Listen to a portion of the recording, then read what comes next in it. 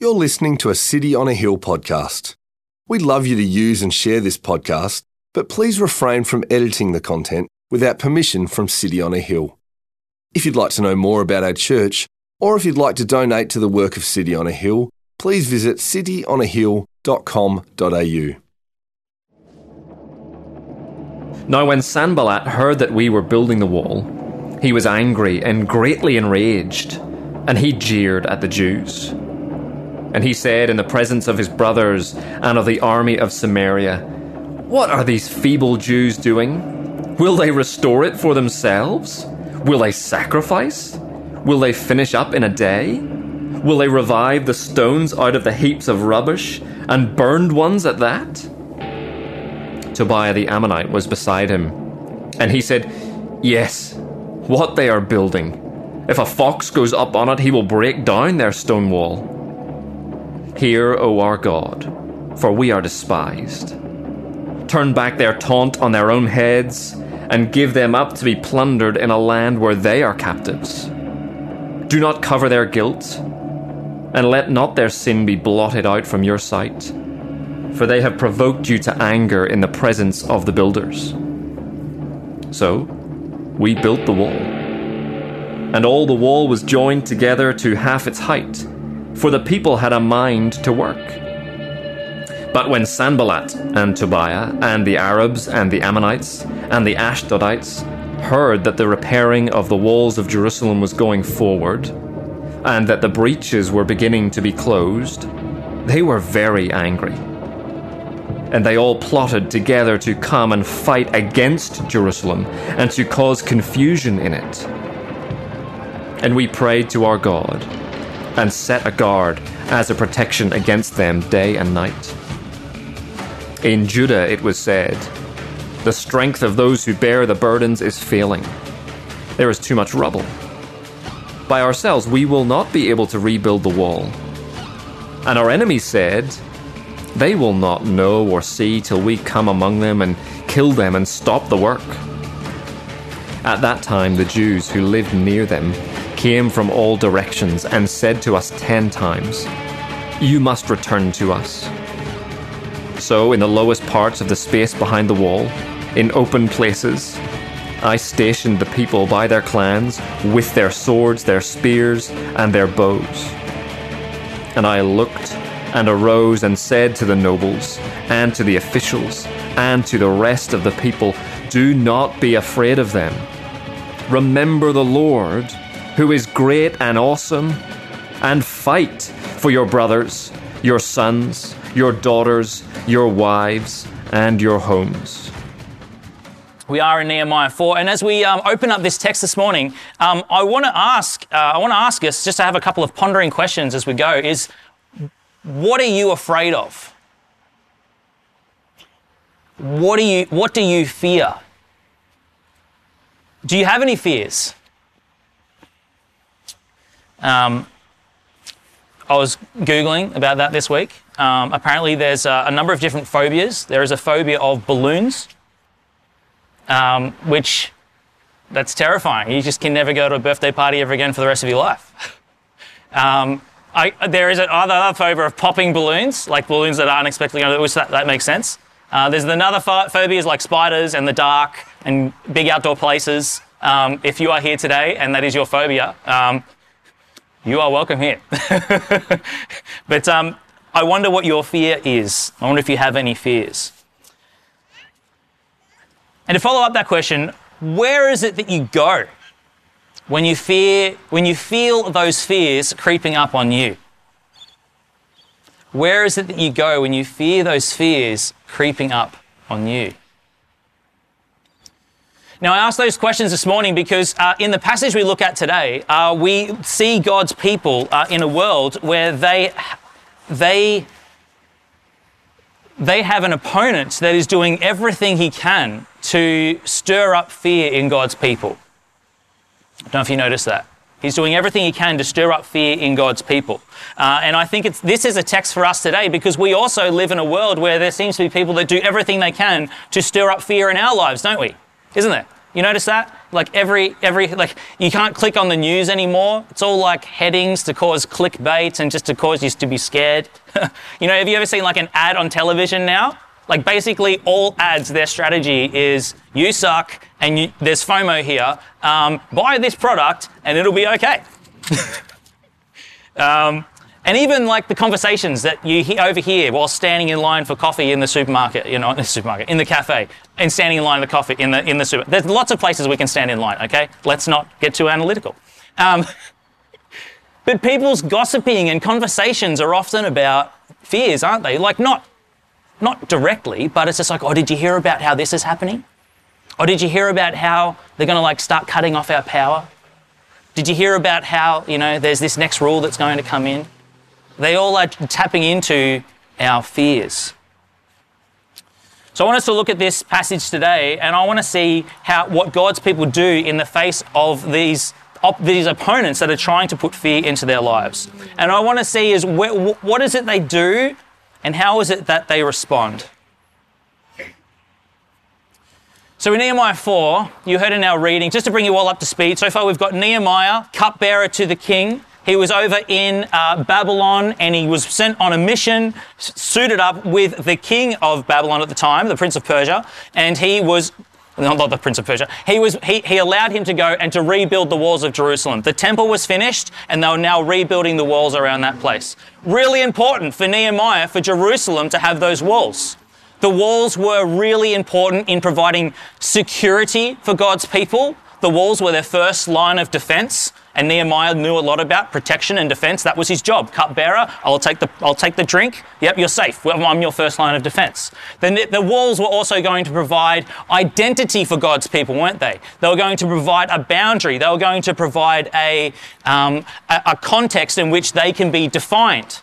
This is the city. This is the walls. You know, Matt, you know, he had a little dig at us all earlier on. Like, you know, if the wall for the Surf Coast is along this road, isn't it? If you go to that side, you're in Armstrong Creek. You go to this side, you're on the Surf Coast. That side, Greater Geelong. This side, Surf Coast. So the walls provided a piece of identity, didn't they?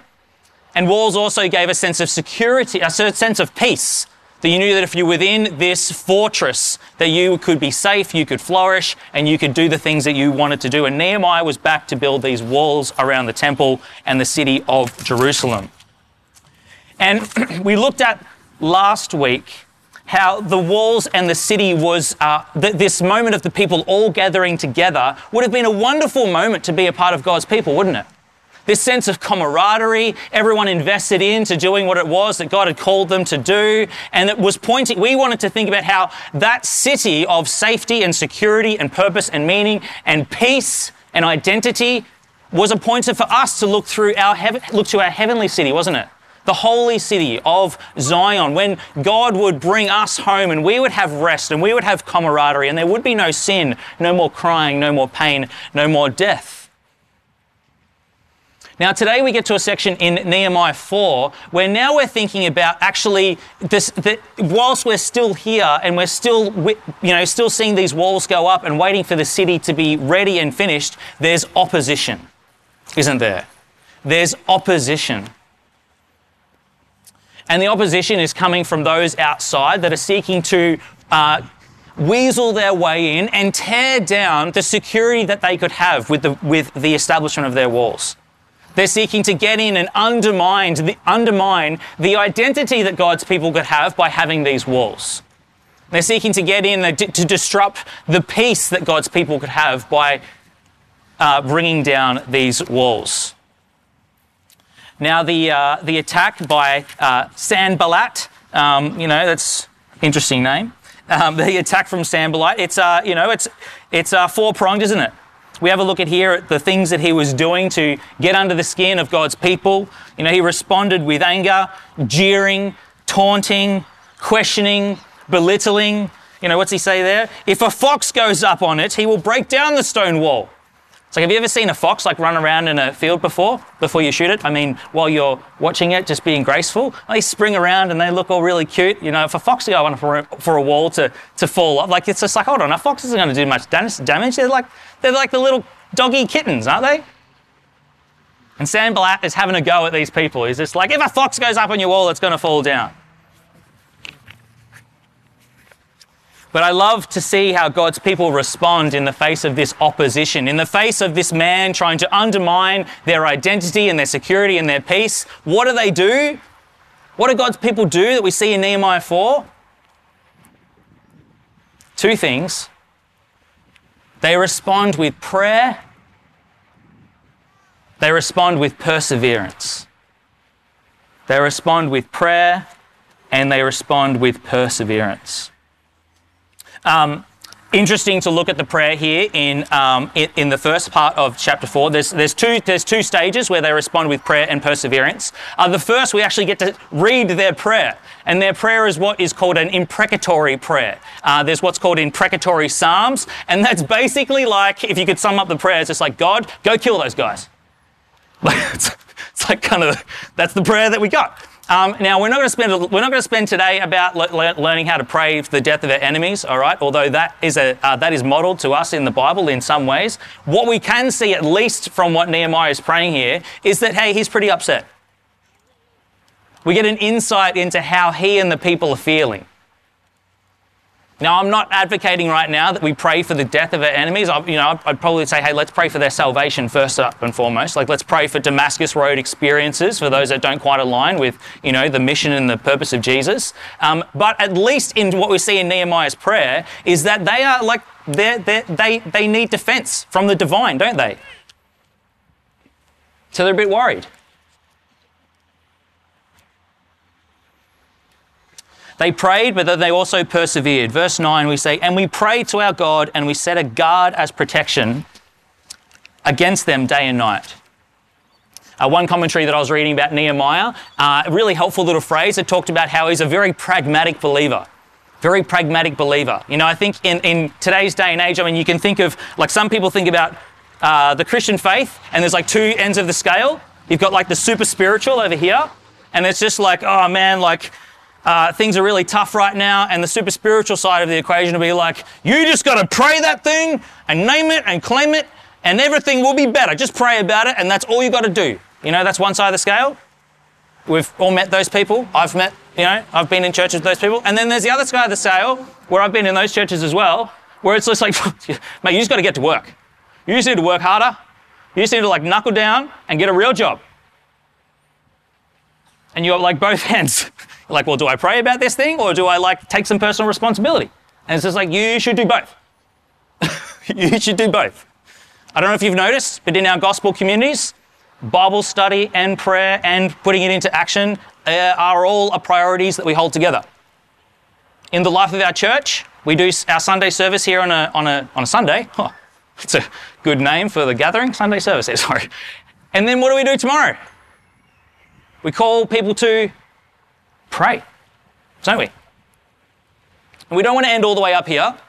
We want to hold both together. So what I love about Nehemiah, he's a pragmatic Christian. He's a pragmatic believer. He sees the value in doing both. And so they pray and they commit this to God. They commit the situation, but they also persevere. And it's beautiful to see the ways in which they persevere together as a community so that they are investing in their security and in their identity and in their peace, so they're not going to be afraid of these people that are taunting and teasing and jeering at them. What are the things that they do to invest and persevere? Well, firstly, we read verse 6. So we built the wall and all the wall was joined together to half its height, for the people had a mind to work. First thing we see is they had a plan, didn't they? They had a plan. They weren't just like fluffing about. It was just like, no, this is what we're called to do. This is who we're called to be. And this is what God has said, go and do this. So we're going to stick to that. We're not going to let a little bit of opposition just put us off course, and then we're not going to feel sad for ourselves. We're going to keep going. We're going to keep to the plan. And then also, what do we see? In the face of what could be their fears, they see that they've got a crew. They've got a people around them, don't they? Verses 13 and 14. So in the lowest parts of the space behind the wall in the open places, okay, so there's some holes in the wall. Sanballat's getting a bit angry and he wants to come and tear them down. So it's like, we should probably guard the holes in the wall. Yeah, let's do that. Okay, here's the plan. And I looked and I rose and said to the nobles and to the officials and to the rest of the people, do not be afraid of them. Remember the Lord who is great and awesome, and fight for your brothers, and fight for your sons, and fight for your daughters and your wives and your homes. They've got a crew, don't they? They're all involved in this. They're all involved. They're all taking on that personal responsibility collectively within the community. It's beautiful. I think it's a wonderful, wonderful picture of just actually, well, how do we overcome a lot of our fears in the face of opposition? It's like if you think of an army going to war, what confidence does every soldier have in the fight? The fact that he goes with a bunch of other soldiers. Like he could be the best, most well-trained, well-equipped person in the whole world, but if it's just him, he's stuffed. He's got no, it's like, okay, I'm getting off the bus now. I'll see you soon. I'm just going to go fight the war. It's like, no. He goes with an army. He goes with a community, and they all contribute together. So they are sticking to the plan. They're within a community. They've got a crew. And what else is going on? They've also got swords. They've got weapons, don't they? Yeah, weapons help you in the face of fear. Anyone felt that way before? Okay, it's a vulnerable moment for me. I've been hunting before in the dark, and it's like the middle of the bush, right? There's no one there.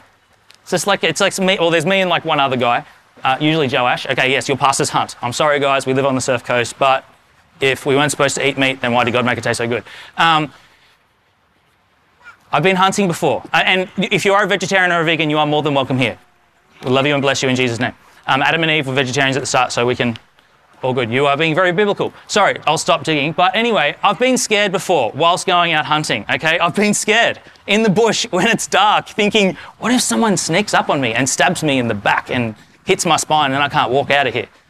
You know, that's irrational, silly thought. But that's what we do when we get scared. We have irrational, silly thoughts. But you know one thing that's made me feel better? I have a gun. And 2 knives. And food in my backpack. So I'm fine. I'm equipped.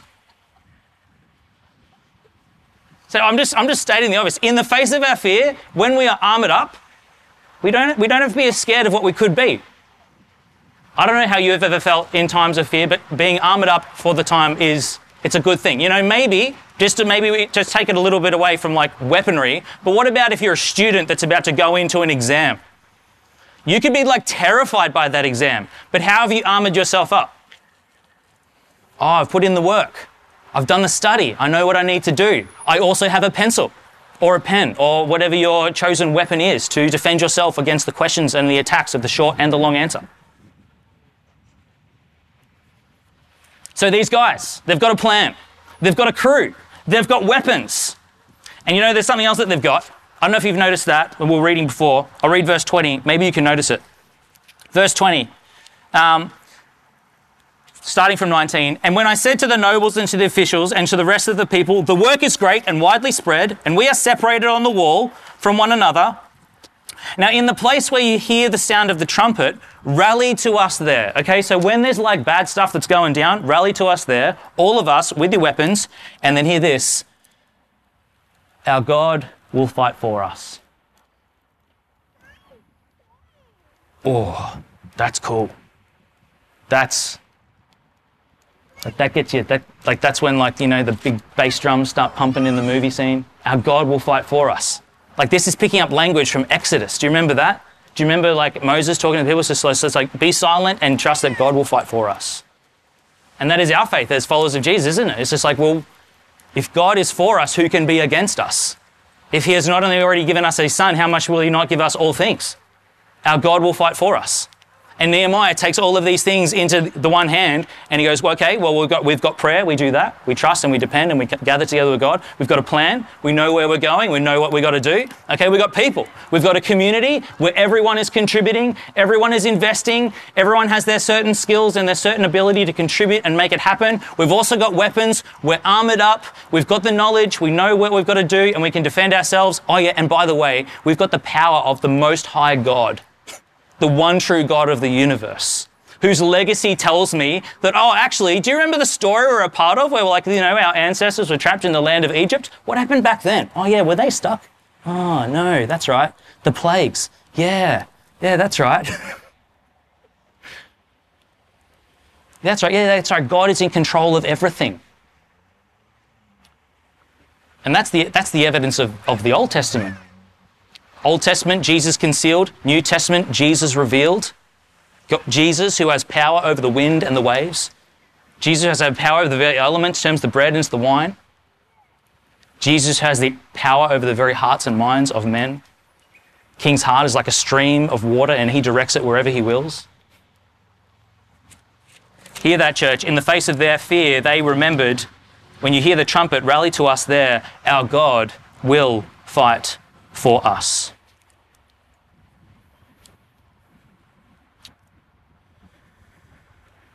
Now, what does that have to say to us today? Small little church, Surf Coast, year 2022. We're not building a wall.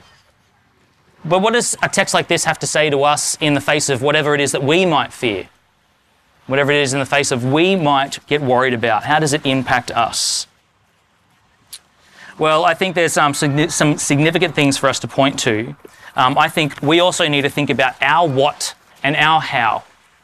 Our what and our how as they did.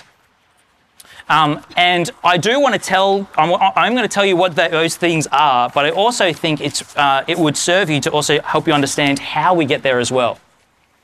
So I just want to have like a little 5-minute nerd moment to equip you guys. So because you know where I'm going to go with this, okay? Hopefully you know where I'm going to go. Do you know what the answer is?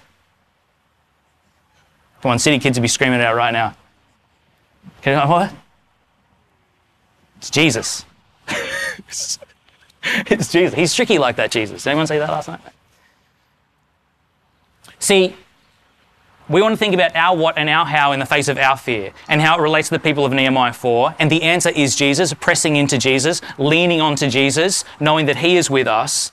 But we got to see how we get there, okay? So the people in Nehemiah 4, all of that community is rallying together and they are there building up with their swords, with their shields, with one another, with the plan, with Nehemiah, with God. And they are doing what? They are building the wall, aren't they?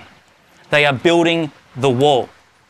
Now, we think about our context right here, right now, on the other side of the cross and the resurrection of Jesus. How do we invest into our lives as a community? What are we investing in that people potentially might try and tear down that is going to provide us security and peace and identity? What it is that we invest into? And the answer is Jesus. But the key here is going, hold on a minute. But Jesus, we don't build up Jesus is already there, isn't he? Jesus has already lived, he's already died, he's already risen again to new life. Jesus is established. We don't need to build up Jesus, we need to build up our awareness and our knowledge of the fact that Jesus is there. Like, does that make sense? Like, it's kind of like someone that's just like, well, they've been given a house and then they have to pitch their tent in the front of the house because they're just like, well, I don't know where to go in the face of feeling scared and getting wet and being cold. It's like, there's a house right there. Now, I promise some nerdy moments. How is the wall Jesus? Okay, now, slide aside, there's two ways of reading your Bible, okay? Two main ways of reading your Bible. Two fancy words. One is exegesis, the other is eisegesis, okay? Exegesis and eisegesis. Exegesis is basically reading God out of the Bible and seeing what the text actually means in the time that it was written, to the people it was written to see the truth that is within the text. Exegesis is reading God out of the Bible and seeing what it actually means, okay? Exegesis, drawing it out. Then there is also eisegesis, okay? Eisegesis is reading ourselves into the Bible. Eisegesis is a way of reading the Bible where it's like we take our experiences and our knowledge and everything that we know and we read ourselves into the Bible, okay? So, with eisegesis, that's not how you want to read the Bible, okay? We're not the hero of the Bible, okay? Eisegesis is like David and Goliath. David gets up and he kills the big enemy. Isn't David great? It's just like, oh, I'm totally David. Yeah, totally, David. Yeah, I've got my feed for the day. I'm going to conquer the giants of my world now because I am David. And I've got 5 more smooth stones to throw at the world. Okay, that's eisegesis, and that's wrong, okay? We are not David. We are the terrified Israelites needing a saviour to fight on our behalf and kill the giant. David points to Jesus, okay? Now, This might seem really obvious, but we often will, whenever we read the Bible, we put ourselves in the position of the hero because so many of us, and we're all narcissistic.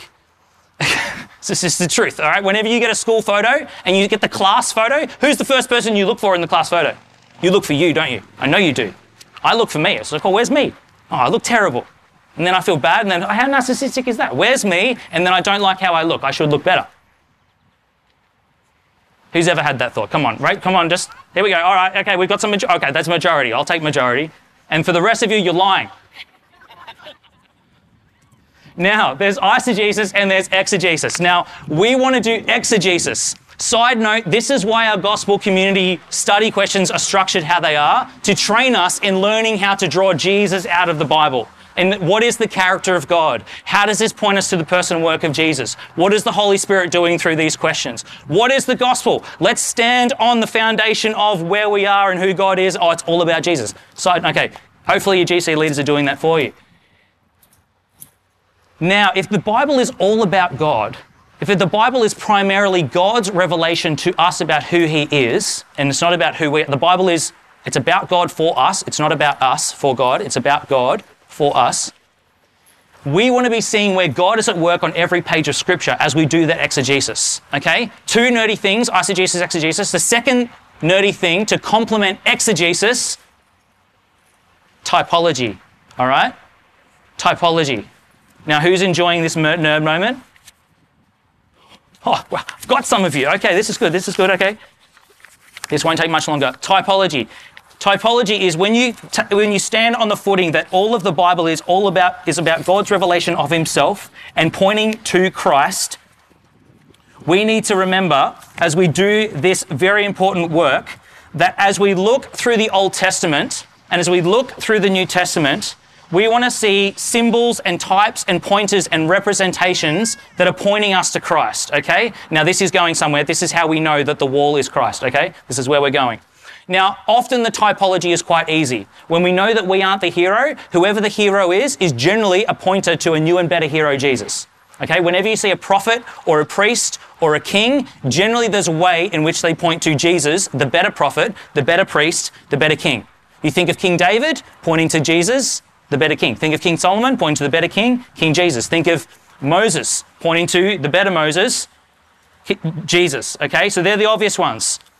Now, less obvious, okay, is we get this idea of typology or imagery or almost like metaphor that comes through.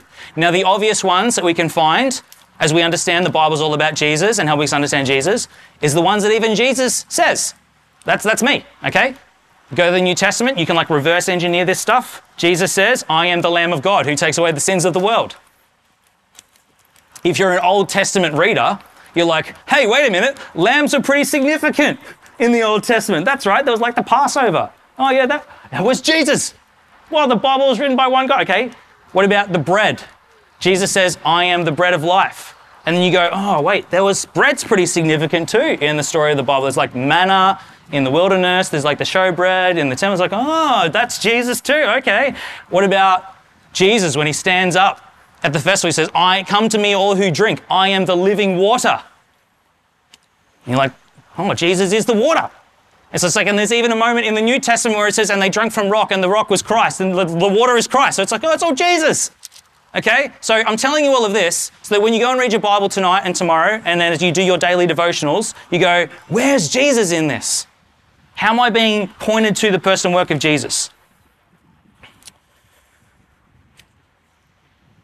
Exegesis, read God out. Not eisegesis, don't read yourself in. You can learn some good moral lessons from the characters, but look for God first. And then typology, looking for how it is pointing to Jesus. Now, in Nehemiah, we've seen already that Jesus is the temple's foundation.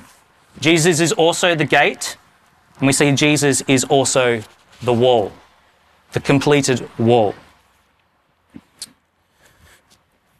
Now, if after that little side note of theological ranting, you think, Louis, can Jesus really be all those things? Surely he can't be that and that and that and that and that and that. And to that question, I might say, how big is your Jesus?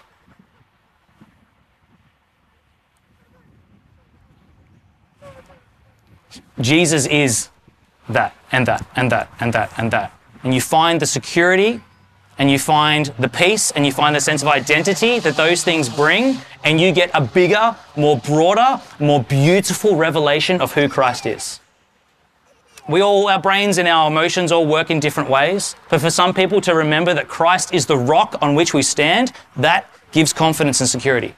For some people to remember that he is our fortress, a mighty fortress, or to remember that he is the Lamb, or that he is the water, or to remember that he is a great king or a priest or a prophet. All of those images are for us to grow in our affection and our desire and our love for the beauty of who Christ is.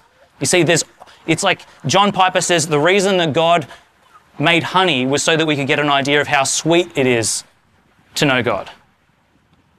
Not the other way around. All of these beautiful things testifying to the beautiful person and beautiful work of who Jesus is. So let's think about then for us in that Jesus is the wall. Jesus is the completed wall that we can find our security in and our identity in and our peace in. And we need to be a people who remember that actually the world is going to taunt and jeer and try and tear down that wall, isn't it? It's going to say, if a fox climbs up on that wall, it's just going to crumble down. What are you guys doing putting your trust in this wall? I mean, has anyone ever been criticised for or ever heard of criticism for a Christian faith? How weak is it that you would trust in a saviour, some God who died on a cross? Sounds pretty foolish. It's like, yeah. Yep, and he's alive. And he is coming again.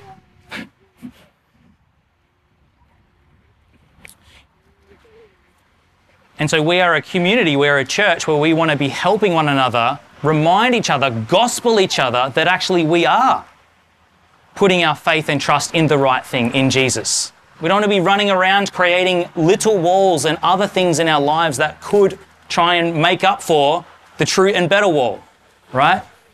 Because we do that, don't we? We do that.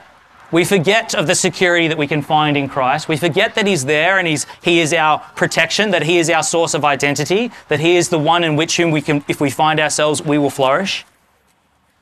We put our trust and we build walls in our life on our own often. We spend time on our own and we build up a financial wall to bring us security, don't we? Still remember realizing that in my own life. It's like, what am I doing? Just trying to get a bigger paycheck, my man-made security. What am I doing? It's not going to provide me security. What about positional security? We do that too, don't we? Try to put enough effort into our status to get enough power or perception so we can feel secure. Those are the other walls that we build up apart from Christ. It's walls that I've tried to build in the past. Well, there's the virtue wall. We invest and we borrow and we try to show off to the world a certain character that we are so that we might have approval and we might feel secure because of what other people think. What are we doing? We're not defined by what other people think isn't going to save us from hell. Or there's this wall is an interesting one that we often try to build up for ourselves. It's the wall of, I don't need any walls, man. I don't invest in anything. And that's what identifies me. My security is the fact that I actually don't need any security.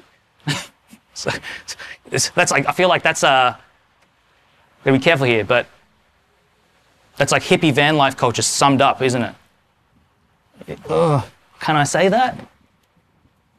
It's like, I'm under no man's thumb. I don't need any position in this world.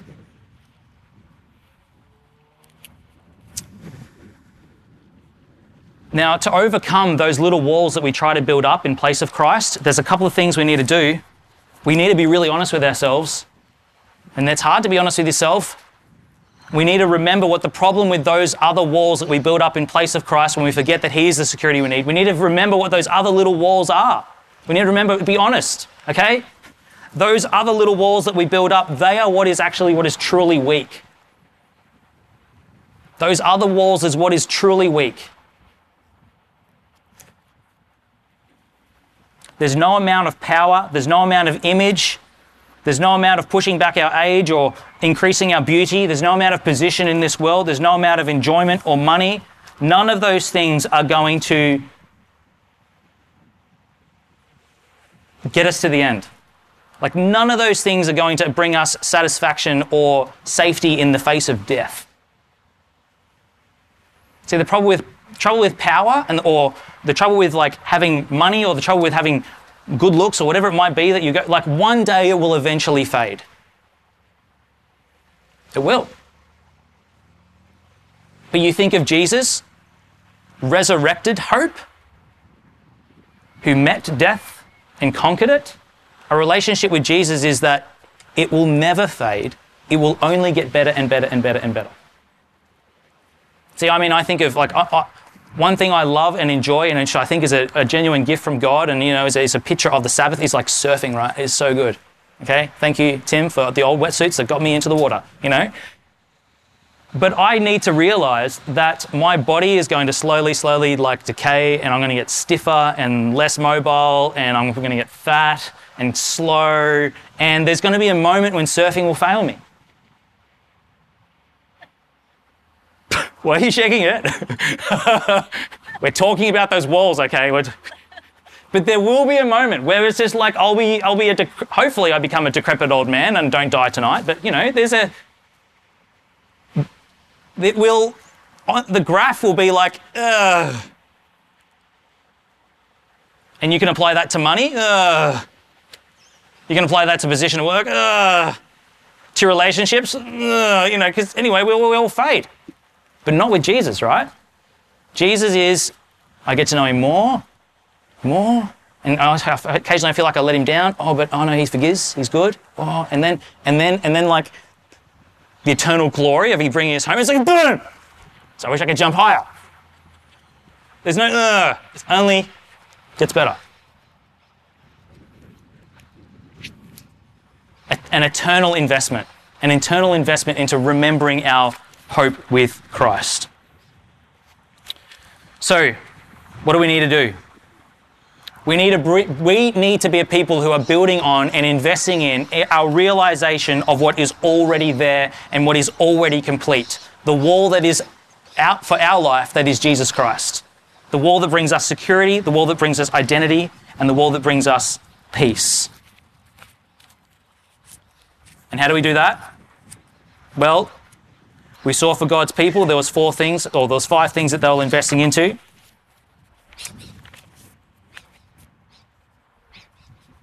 They had a plan, didn't they? Nehemiah's people, they had the plan. I definitely need that. That wasn't a part of the plan.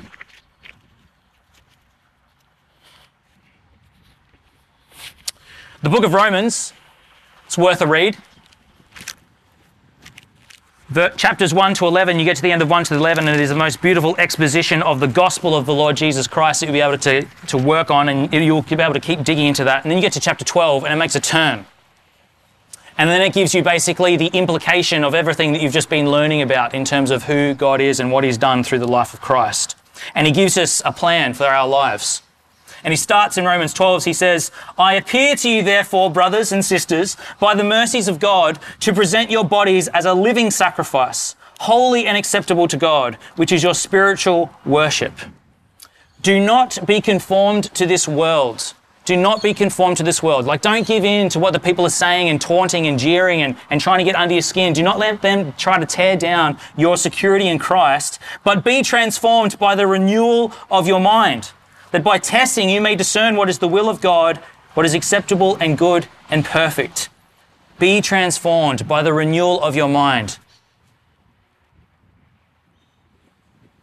Look and see what is already there.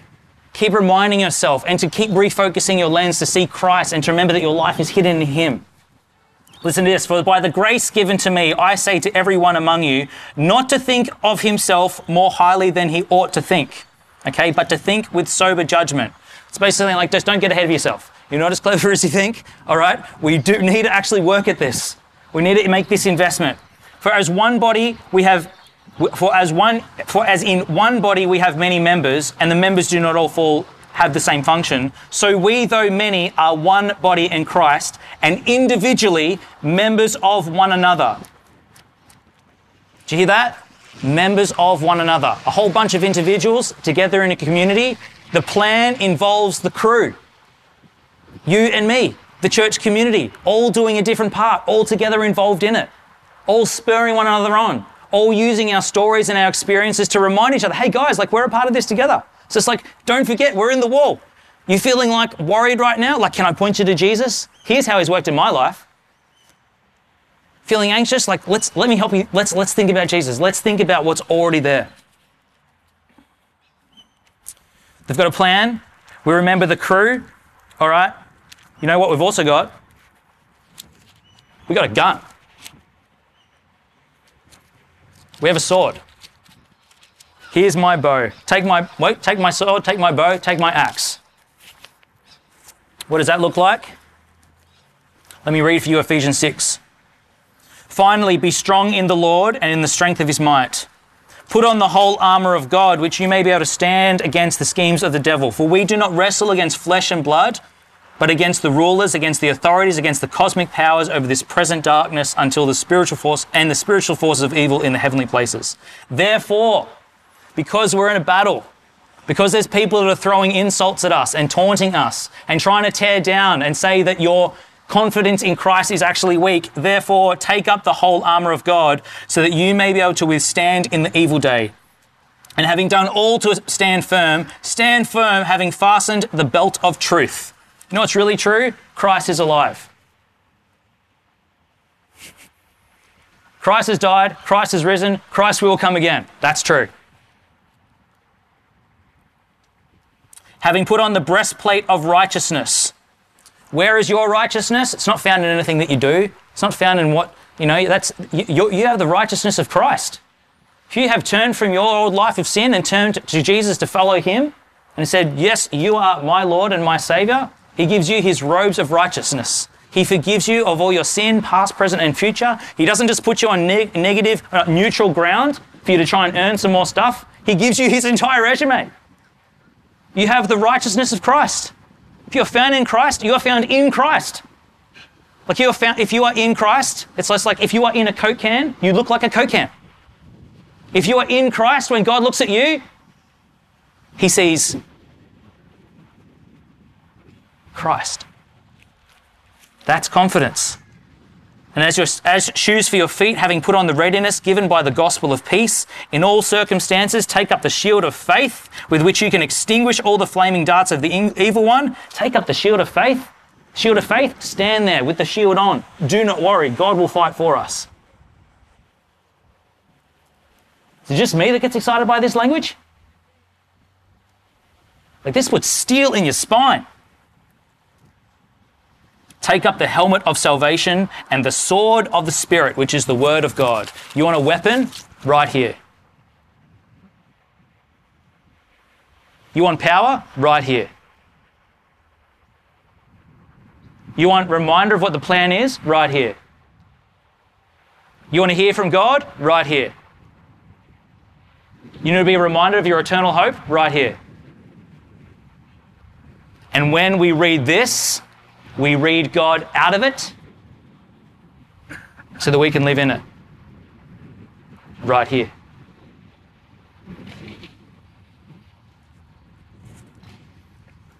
So church, I want to ask, what is it that you're afraid of?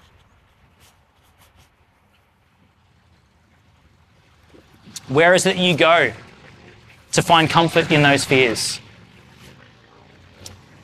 We look at Nehemiah 4 today and we see that we respond. We can, like Nehemiah's people can, we can respond in prayer and perseverance, can't we? And we can persevere because we know what the plan is. Know Jesus, make Jesus known. All authority in heaven and earth has been given to him. Go therefore, make disciples of every nation, baptizing them in the name of the Father, the Son, and the Holy Spirit. And behold, I will be with you until the ends of the age. There's your plan. There's your marching orders. We go with a crew, with the people. Look to your left. Look to your right. There's your brothers and sisters in arms. And they have things that you don't, and you have things that they don't. So lean on them and let them lean on you. We go with weapons. Yeah, that's why I got a sword drawn on mine. And we go with the power of God. We go with the power of God. Do not fear. He will fight for us. How good is that? I'm going to pray in thanks.